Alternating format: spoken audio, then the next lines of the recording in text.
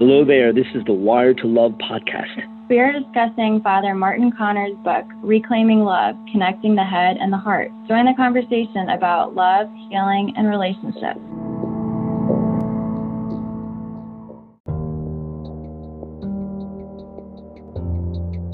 All human beings have the desire to love and to be loved. It is written into our very being. Yet, human love seeks satisfaction. This desire is not satisfied with mere physical connection, as our culture so often seems to tell us. Deep down, all of me wants to love and be loved. Genuine human love demands human connection, and this human connection leads ultimately to divine connection. Wired to Love is a rally call to challenge today's distorted view of love by letting human experience speak for itself.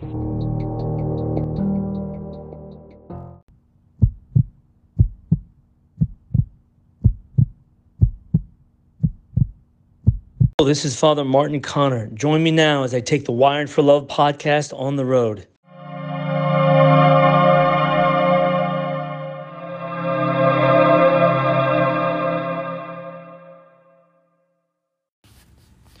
Hello there, Father Martin Connor here with the Wired to Love podcast. So good evening to everybody and welcome to the podcast. I want to just welcome again Christine Lacayo, who's been with us before. Christine, how are you doing? Hi, I'm great. Thank you for having me, Father. Yeah, welcome back to the podcast. And we talked before about boundaries, and now we've moved into the theme of love as desire, which I reflect on in my book, Reclaiming Love, as the next stage of love. As love begins to mature, it goes into this stage called love as desire. I want to read just a little piece from the book, and then we're going to talk a little bit about that truth.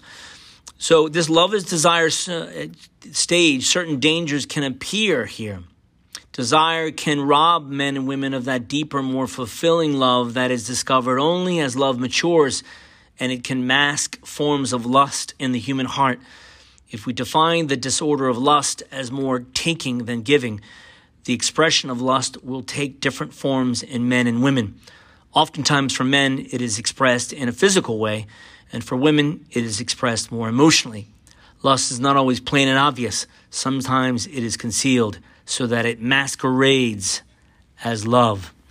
So Christine, just remembering that the content of this book really was my interviews over 5 years with a lot of people, single people, dating people, married people. So what I'm writing here is the expression of an experience. Mm-hmm. So can you, in your own experience, in your own kind of history, can you speak a little bit to what was just read?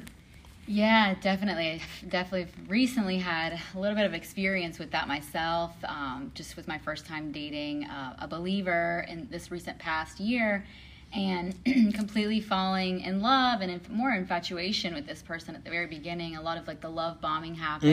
Me thinking that, this was love. It was unraveling so beautifully. You know, we were starting to go to church together and we would pray together. And yes, all of those things were beautiful, but I was missing I was missing a lot of like the red flags. Like the cues. The cues that a lot of people on the outside, like my family and friends, close friends, were trying to cue me into. That I was just like, no, like they're just being overprotective. Right. But yeah, I think when you're in it and you're infatuated, you start to lose that sort of like sensitivity to that. And so it becomes very subjective, and you lose a little objectivity. Right. Exactly. And how were you brought back, or how was that clarity of mind brought to your attention when you couldn't see it? Can you talk a little bit to that? With the friends and family? Yeah. How did that all happen? They would come to you, or like I'd tell them, he told me this, and they'd be like, Christine, that's like way too soon. Like, you guys got to take it slow. You just started dating. And I'd be like, well, we've been friends for 7 years, but friends in different states, and different countries. So it's not like I actually knew the person. Okay. And I thought I really did know him from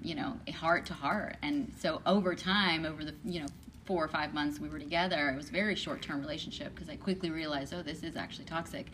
But over those months, I realized I started to really actually know him and started to really actually see his wounds, and him too.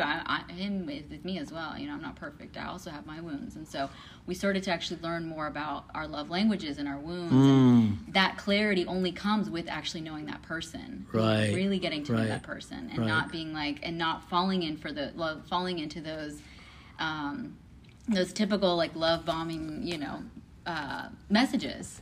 Right. Like it's this, I'll do anything and everything for you. I want to marry you, and I want you to have my children, and this and that. And it's like, wait, but we don't even know what that means yet. Like, what type of marriage would we have? Like, how would we live a life together? Right. Like, we don't even know each other yet. So those were like the course that, for me, it was like a eye-opening experience to be like, I actually really need to take it slow with the next person I date and really get to know them for who they are. Be a friend with them. And I actually, when you were reading that, it reminded me, I love when I find correlations with other religions and core central concepts like this. And so I recently read a book called what was it called? By the Dalai Lama on the art of loving, or the art of living. It was one of those, art of loving or living. Okay. And he talks about this on 2 types of relationships with sexual attraction, purely based on sexual desire. And the motive behind this is basically that temporary satisfaction, that immediate gratification that you get, where you treat each other sort of like as objects. And then the other one, so the physical attraction is, it's just like, it's just simple gratification. But then there's also that other attraction once you're married and you have marriage and get to know that person, that it starts to unravel as like you really knowing that person and that underlying respect and dignity that you have for that other person. And in order to find that, you're actually forced to spend time with that person, really get to know that person. So again, it always goes back to the same kind of viewpoint. And for me, I would much rather love to have that second type of relationship, not the first, where you're just objects to each other. Right. It's interesting, Christine, you brought up really an important point there about, let's just call it verbal boundaries. Right. You're in an intense emotional moment of this love bombing at the beginning. You're really getting to know this person. You really like them. And there are certain respectful ways of interacting with the person, right? But we've got to be really careful of expressing things that don't reflect where the relationship is. I.e., I want to have your children. I want to marry you now. Well, we've only been dating like 4 weeks. So I think it's that those verbal boundaries are also a sign of respect. Right. No? Yeah, and I didn't see that. My sister would tell me that all the time. She's like, wait, why is he saying that? And I didn't understand that until now. I'm like, wait, you're right. That is a sign of respect. That is like, letting that other person know, okay, I see you where you are. I know you're not there yet. I mean, I shouldn't be there yet either, or whatever. You talk about it and you respect each other's timeline in a relationship. Right. I think that's excellent. Well, great. I'm gonna leave it at that, Christine, because that's a lot to chew on, and we appreciate very much your presence here and your input. So thanks again, and we'll have you back on the show again. Thank you so much, Father. Appreciate it. Take care now. Bye. Thank you for listening to the Wired to Love podcast. We are diving into Father Martin Connor's book, Reclaiming Love, Connecting the Head and the Heart.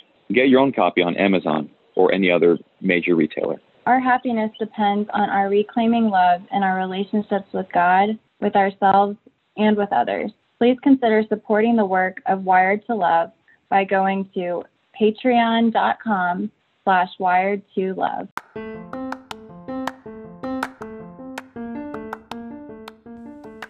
We'd love to hear from you. Send a voice note to Wired to Love by going to anchor.fm/wired2love. Just click on the message icon or email us at reclaiminglovepodcast@gmail.com. Make sure you tell us your first name and location. You may hear your question or comment in the next episode of Wired to Love. Thank you.